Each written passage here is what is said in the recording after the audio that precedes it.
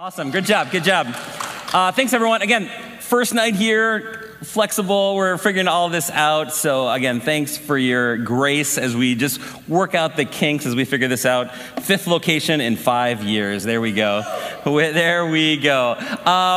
As we get started this evening, we're gonna kick off a brand new study on the life of Moses and going through some of the book of Exodus. And then we're gonna do that in June and July. And then in August, we're going to dive into the life of Joshua. So I'm excited about this, kind of these Old Testament patriarchs of our faith, Moses, and then his successor, Joshua. And so that's going to be a great time. We're starting that tonight. But would you stand with me? And I'm going to read out of Hebrews 11:23 through 28. I wasn't sure if we'd be able to have slides tonight. We're figuring that out. So I don't have any scriptures or slides tonight. So you can take notes on your phone if you want. We'll see what we can have for next week. But Hebrews 11:23 through 28, by faith Moses, when he was born, was hidden for 3 months by his parents because they saw that the child was beautiful, and they were not afraid of the king's edict. By faith Moses, when he was grown up, refused to be called the son of Pharaoh's daughter, choosing rather to be mistreated with the people of God than to enjoy the fleeting pleasures of sin. He considered the reproach of Christ greater wealth than the treasures of Egypt, for he was looking to the reward. By faith he left Egypt, not being afraid of the anger of the king, for he endured as seeing him who is invisible. By faith he kept the Passover and sprinkled the blood, so that the destroyer of the firstborn might not touch them. Let's pray. God, thank you for your word. Thank you for the life of Moses and Joshua and what they teach us about you, what they teach us about ourselves and just our faith. God, I pray that tonight we'd have open ears and open hearts. And thank you again for this opportunity to come together. And God, I pray that each person that is here tonight would receive from you the word that they need to receive. In your name we pray. Amen. You guys can take a seat. Sometimes I just can't help myself. Any of you ever feel that way? You have like your personality and you're like, there's things about me, this is just who I am. On Friday night, we drove in late from Wisconsin, and I barely got in time to go help coach my very first All-Star game. A couple years now, I've been helping coach Joshua's baseball team, and this year it's the 5th and 6th graders here in Maple Grove, kind of club league. And our coaching staff got to coach one of the 2 All-Star teams. The first place team coached half the All-Stars against us. We're the second place team, so we got to coach against each other. And one of the things I noticed is that our coaching staff, we couldn't help ourselves.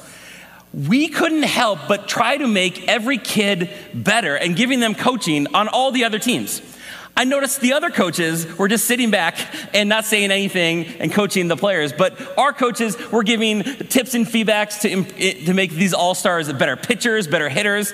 And this is halfway through the season, right? Like, so me and one of the other coaches like, what are we doing? Why are we doing this? Or we're trying to make these kids better. We just can't help ourselves. This is just kind of who we are. And we ended up winning that game 10-7. Thank you very much. It was so much fun to beat the first place coaches. But this is kind of who we were. We couldn't help ourselves. 1 year ago, though, I didn't coach Joshua's Little League team. You know, it was COVID, and we didn't know if we were going to have a baseball season. And when they said, hey, we need more coaches, I just don't think I can do it this year. And really, last year, about this time, little did I know that on July 1st, I would hit rock bottom, really, for the first time in my life, experiencing massive panic attacks and anxiety and depression. And man, what a year it has been, right? I mean, global pandemic. We got suicide and drug overdoses from people who are wealthy and educated down to every walk of life. We have outbreaks of violence we've seen this last year, especially all across the world. And I know I've talked to some of you, and you're like, you know what?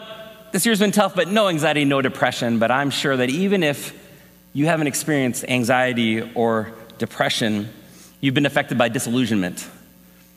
Maybe with our politicians, maybe with some of your friends on Facebook. Maybe you've quit your social media accounts, which maybe be the healthy thing to do. I saw a recent statistic that about 20% of people lost some close friendships or just stopped talking to a family member in this last year because of politics. 20%. But here's the reality is that there's no getting back to normal. I've heard people say this, I can't wait to get back to normal. we're not going back to normal. What we're figuring out, all of us, is what's the new normal? What's that going to look like? And the reality is none of us know for sure what things have shifted and changed in this last year forever. And so what will life look like moving forward? I don't know about you, but the future feels so uncertain. Will there be another strain of COVID? Will we have to wear masks again in the future? Will the vaccinations protect us from every different strain of COVID? What will politics look like? Just so many questions about what the future holds. And so what do we do when we're not sure? Because none of us have ever lived through a global pandemic before, amen? None of us have ever been married, been single, been parents through a global pandemic. And so this is all new to all of us. And now, as we figure out what is the new normal, we look ahead and we see that the future seems so unknown. And so that's why we're doing this series called Following God into the Unknown.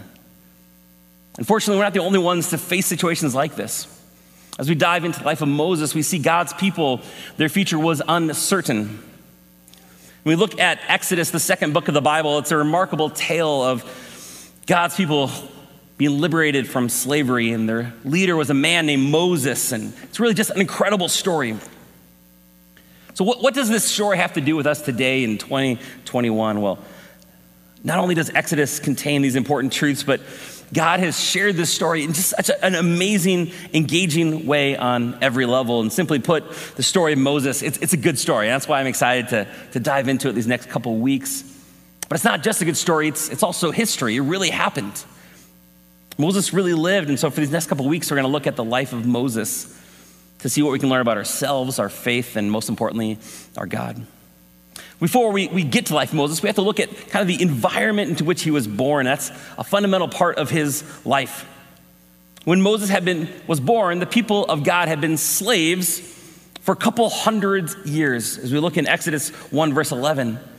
See, what happened was God called out Abraham from the land of Ur and said, I'm going to bless you and make your name great. And then Abraham had Isaac.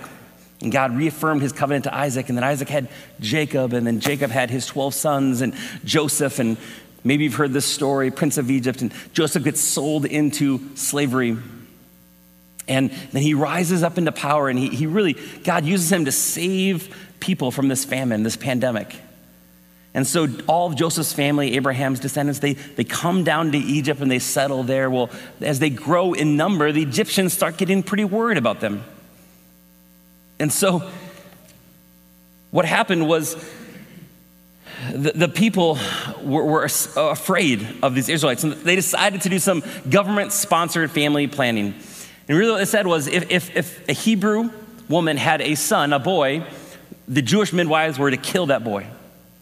If they had a girl, let it live, because, that's maybe a good wife for our Egyptian sons someday. And into this environment at the start of chapter 2, we see this couple is introduced into this story. God's people are living under slavery and bondage, and the king is saying, hey, kill all the boys, let the girls live. And this couple were from the house of Levi, and they had this beautiful baby boy. And they tried to hide him as long as possible, but they knew babies make noise. In about 3 months, they had to make this decision to let go. So often, before we can step into what God's calling us to do next, we have to let go of that thing that may seem the most precious to us. And so Moses' parents, they packed him in a basket, and then they sent him down the Nile River, crocodiles and all, trusting, God, I'm entrusting what matters most in my life into your hands. And they sent Moses down the river. And it's like a crazy story. And so they had Miriam, Moses' older sister, running down the Nile, watching out, and she's watching as the crocodiles maybe, go after him, and he's going down, and they could never imagine what would happen next. Was that Pharaoh, the king's daughter, she was bathing in the Nile River, and she sees this little basket and this little boy, and she opens it up, and there's Moses inside. And the Bible tells us that she knew he wasn't an Egyptian baby boy. She knew instantly that he was a Hebrew. He was a Jewish boy. How did she know that instantly? Well, God had given this sign to all the males of Abraham's line to be circumcised. Only Jewish males had this done to them. They were branded, they were marked that they were different. And so Pharaoh's daughter looks and she sees this boy has been branded. He's different. He's one of those Jewish boys. But she takes him in. Well, Miriam, she runs up and she says, hey, do you need someone to kind of be the nurse for this baby? And she's like, yeah. She's like, I think I know someone who might be good for this job. So she runs home. She's like, Mama, you'll never guess what happened. My baby brother, he got picked up by Pharaoh's daughter. And would you like a job, raising Moses and nursing him? And like, yes. And so here's Moses born now into two worlds. And he's got his mom who's nursing him and raising him for our first couple of years. And then he's got Pharaoh's daughter. How many of you have ever felt like you are part of two different worlds?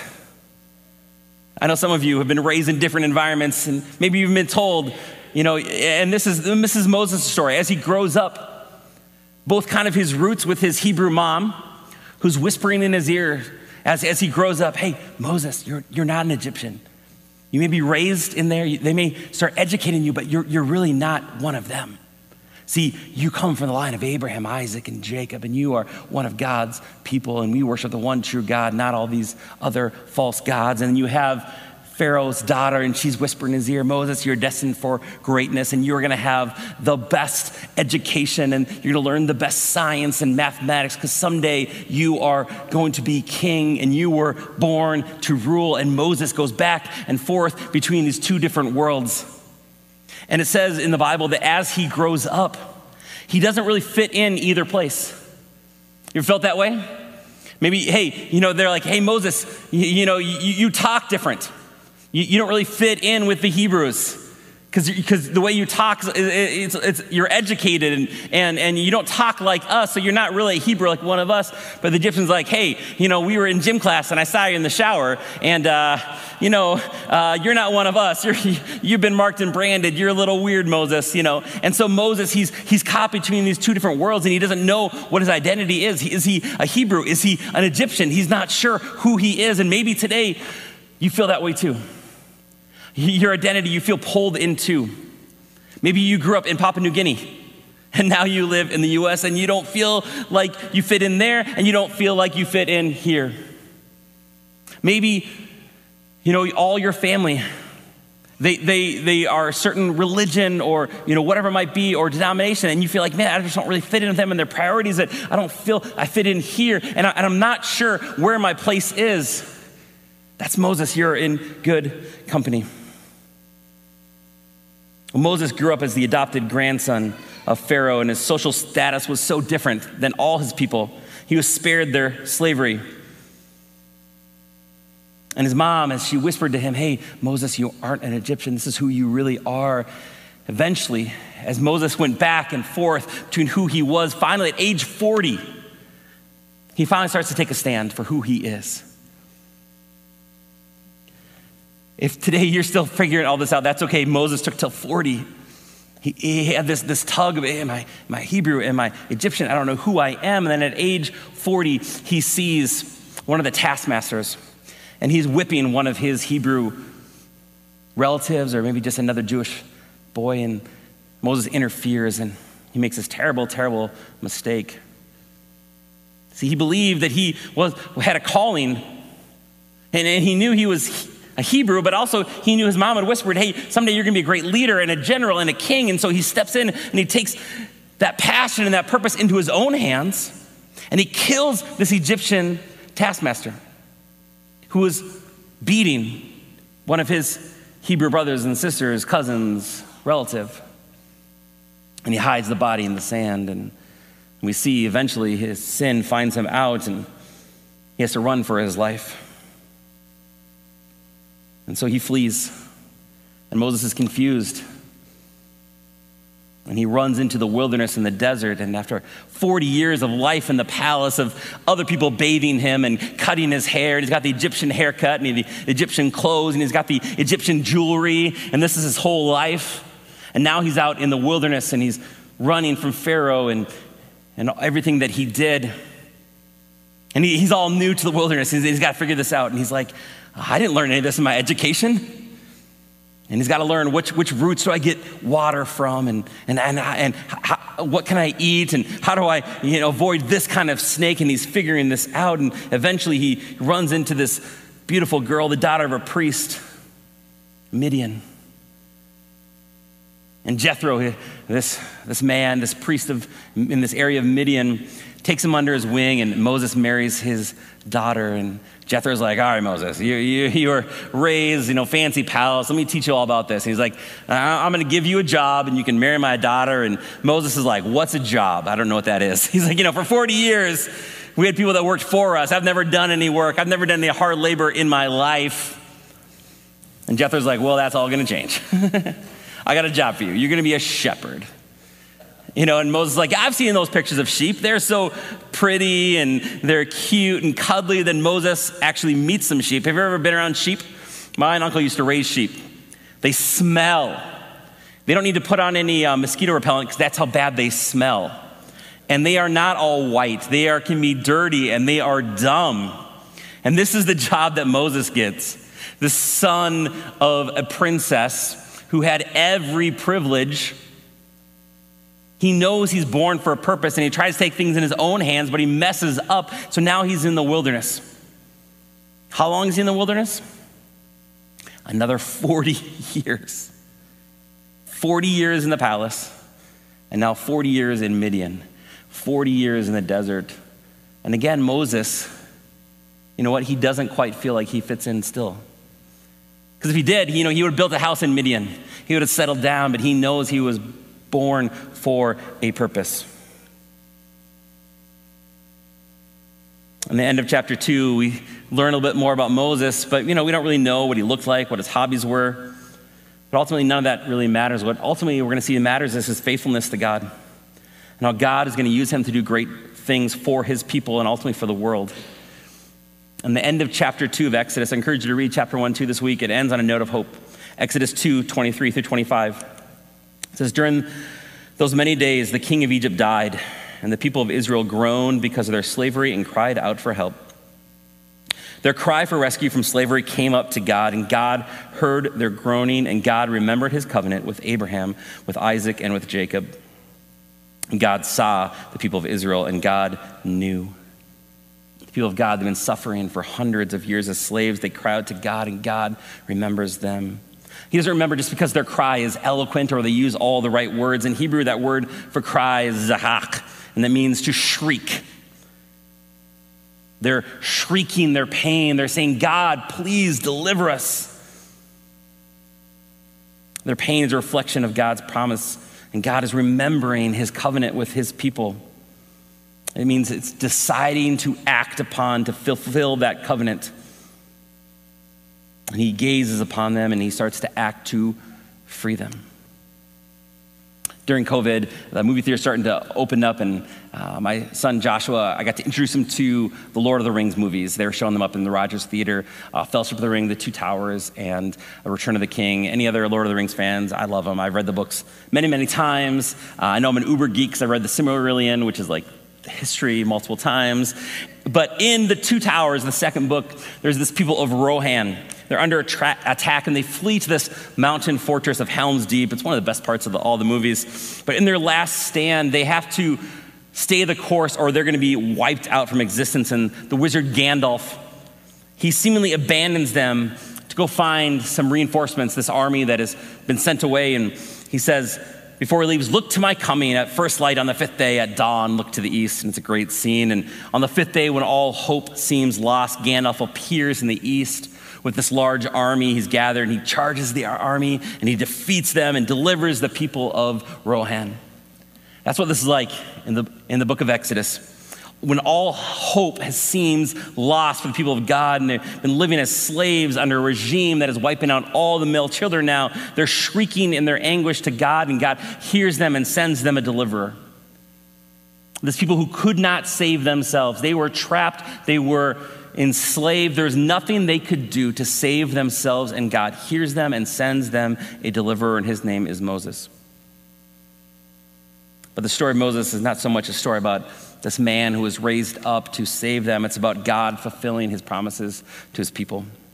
And that same God hears our cries, and he heard our cries, and he sent us to deliver the God-man, Jesus, who died to set us free from the slavery of sin. See, in the same way, God's people were in slavery, in bondage, and nothing they could do. They could not free themselves. God sent to deliver Moses in the same way.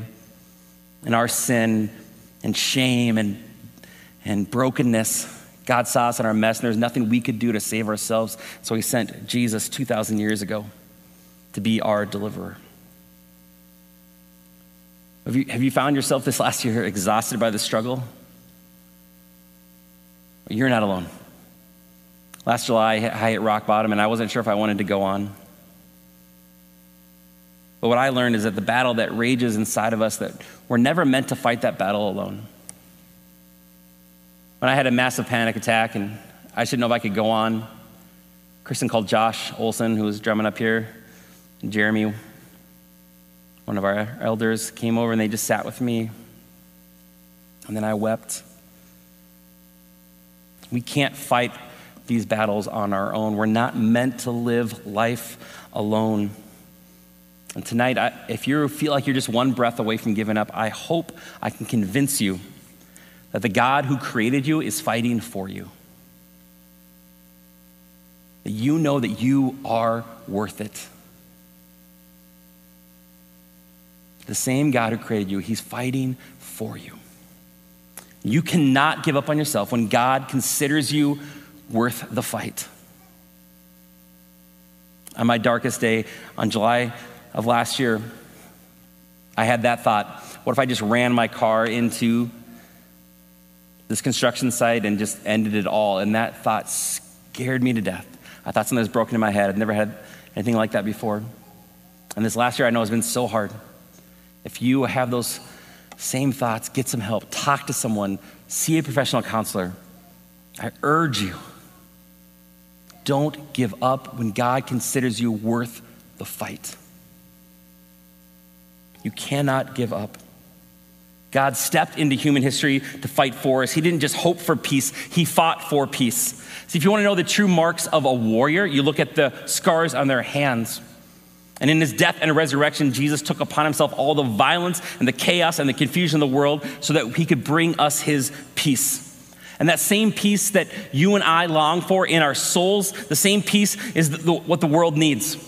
But I can't speak of peace and not speak of Jesus. For it is Jesus alone, I believe, who leads to the way of peace. And it's not always easy. It doesn't mean that as a follower of Jesus or you get baptized that everything is rosy and everything is great. It means you don't have to suffer alone anymore. It means that God has created the church, this body, to come around each other, to be there to support one another, to know each other's faces and names and say, truly, how are you doing? I really care about you. That when you're on the ground having a panic attack, you can have two friends come over and just sit with you, and they don't know what to say. When you're going through so much hurt and pain because you've lost your father or your baby, that we circle around each other to say, I'm here for you. And see, Jesus, he comes and he defeated all the powers of darkness and violence on that cross. That deliverer, just like Moses, he came and he delivers us from sin and darkness and shame and all the things that are holding us back. We can give that over to him, and in exchange, we receive his peace. And again, it doesn't mean that everything is perfect. And some of you have been walking with Jesus for a long time. Maybe you feel dry. Maybe you feel a little hopeless. Maybe you don't feel that peace. It's because we are in a battle. This world wants to destroy our souls. We have an enemy, amen? And this enemy wants to steal, kill, and destroy. And the enemy isn't the other side of the political party that you voted for. The enemy isn't some other religion. The enemy isn't, the people on the wrong side of the tracks or a different color of skin than you or whatever it might be. The Bible tells us we have a spiritual enemy, the devil, and we believe the devil is real. And his goal, his purpose is to kill, steal, and destroy. And right now, the devil wants you to give up. He wants you to throw in the towel on your marriage, on your faith, on your kids, on your very life. But God says you cannot give up when he considers you worth fighting for. He loves each and every one of us so, so much. And so when we feel opposition, We have to lean into each other, into community, because we're not meant to fight alone. And lean into Jesus, saying, God, this is tough right now. See, sometimes God will allow things to happen to get us out of our comfort zones, to get us where we need to go. See, the truth is, Moses never would have encountered the burning bush that we're going to talk about next week if he'd stayed in the palace. Amen? If he had just built some home and stayed in a nice new place out, in Arizona, in Midian, and hadn't been out with his sheep working, again, 40 years, the same place. He encounters God in that place because he was doing something for God. And many times God's going to get us out of where we are, stuck in a rut, so he can get us to where we need to be. Oftentimes, eagles, what they will do is when their birds, the baby birds have grown up enough to start to fly, is the mama bird, she starts to make the nest more and more uncomfortable. Starts to make little pieces, and what once was comfortable, that little eaglet is sitting there and going like, hey, this isn't so good anymore. And that little bird maybe starts chirping because mama's not bringing food anymore, just as that bird just sat there. And so now that bird's got to get up off their butts. And it's like, but I don't want to jump off. That's scary. And it takes a whole lot more work to soar and to use my wings. Then it's just a lot easier to sit in the nest and, feed me, feed me, feed me. But to step out in faith and do something, that's a lot harder. But that eagle's never going to soar if it stays in the nest, amen? It's only when they jump out and that take that leap of faith and they become like their father, that then they can do what they're created to be. That's the king of the air and to soar. So maybe right now, maybe God is allowing something to happen in your life to get you out of your comfort zone, to experience your calling. Maybe you made some mistakes like Moses and you've been in hiding and you've been paying the penalty for those mistakes. But God says, hey, that's okay. There's grace and forgiveness. You still have a purpose. You still have a plan for your life. And maybe there is some spiritual opposition against your life, and what you need to do is get some friends together and say, hey, I need you to pray for me. I need you to lay hands on me, and we're going to fight this together. We're going to get some help. We're going to talk to, I got some depression. We're going to talk to some doctors. We're going to get some medication, whatever that might be. But we're not going to give up, amen? We cannot give up when God considers us worth fighting for. Each and every one of you are precious in God's sight. Each and every one of you were designed for a purpose, on purpose. And I believe you're part of this community for a reason. A year ago, I was ready to pack it all in. Just say, I think I'm done being a pastor. This is not worth it. If that happened, then we wouldn't be here tonight. We wouldn't have been at the park last Sunday celebrating as 8 people came forward to get baptized. We wouldn't have been at Miss Betty's house a couple weeks back, serving her and blessing her, and all the other single moms and widows that we blessed as we did our service day in May. And if we had cashed it in last summer, we wouldn't have had 16 teenagers at the Fossad's house at a pool party there for each other. My son, who is going through a tough time with this motor tic disorder, and it's hard on him. He wouldn't have these great Christian junior high buddies around him to laugh and have fun with. There's a reason that we're still here, all of us. And God saw us, and God sent that deliverer, Jesus. And I truly believe that is the only way to peace.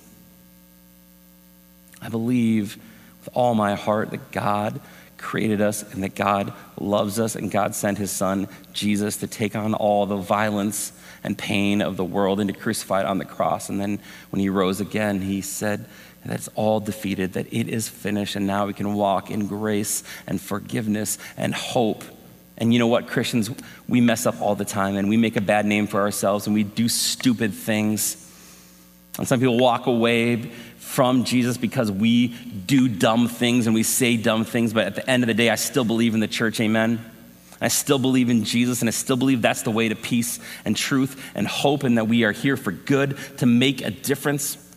And I believe there are people in our community around us who are contemplating suicide, and they're just one invitation away from coming into community and meeting some people who can come around them and support them and encourage them. I believe we have kids in our community who are just at home and they have no one to talk to and they have no friends, no caring adults in their lives. And God wants them to be a part of our youth group and our kids ministry and to have good friendships. And I believe there are people in our community who have moved here from other states and it's hard and they don't have friendships. And God wants them to be a part of our community or another church community or whatever that might be. And so perhaps God in his infinite wisdom and mercy saw that we were a little comfortable at Osseo Senior High School, I don't know, and so he's messing around with that nest, and we were like, come on, just feed me, this is good, but now we gotta get up and we gotta spread our wings and fly. And we're looking down and we're not sure what that means, but I believe we're gonna spread our wings and we're gonna soar and do what God prepared us to do, and that's to love him with all our heart, soul, mind, and strength. We're gonna serve and love and bless others by doing VBS and feed my starving children and other things. We're gonna make disciples, apprentices of Jesus, saying, hey, it's not easy. We don't have all the answers, but we can know peace by walking with Jesus.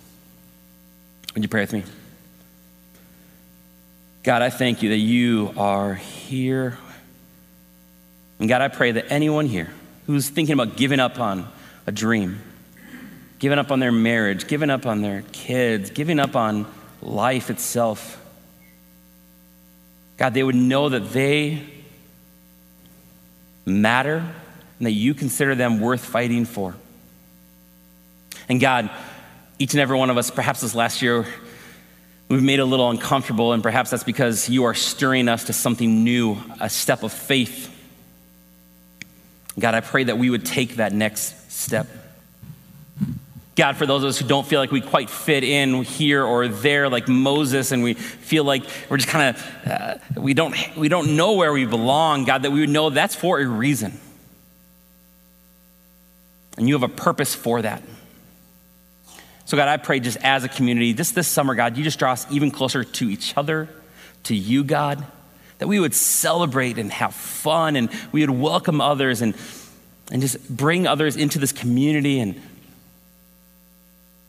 to remember it's not about us, it's about you. You are our deliverer, you are our strength, and you hear us when we cry out to you. Give us the courage to step into the unknown, to follow you, whatever that might look like. In your name we pray. Amen. We're gonna do one last closing song. This is actually a song we used to do a lot in our early years as a church, and we kind of stopped doing it. But I love the song. I love the words on this song so much. And you can stay sitting, you can stand for this closing song, and then I'll come back up to wrap us up. It just says, in the good times, in the bad, I'm gonna choose to follow you. And as we sing this last song, I pray that this will be your prayer as we sing this song to God tonight.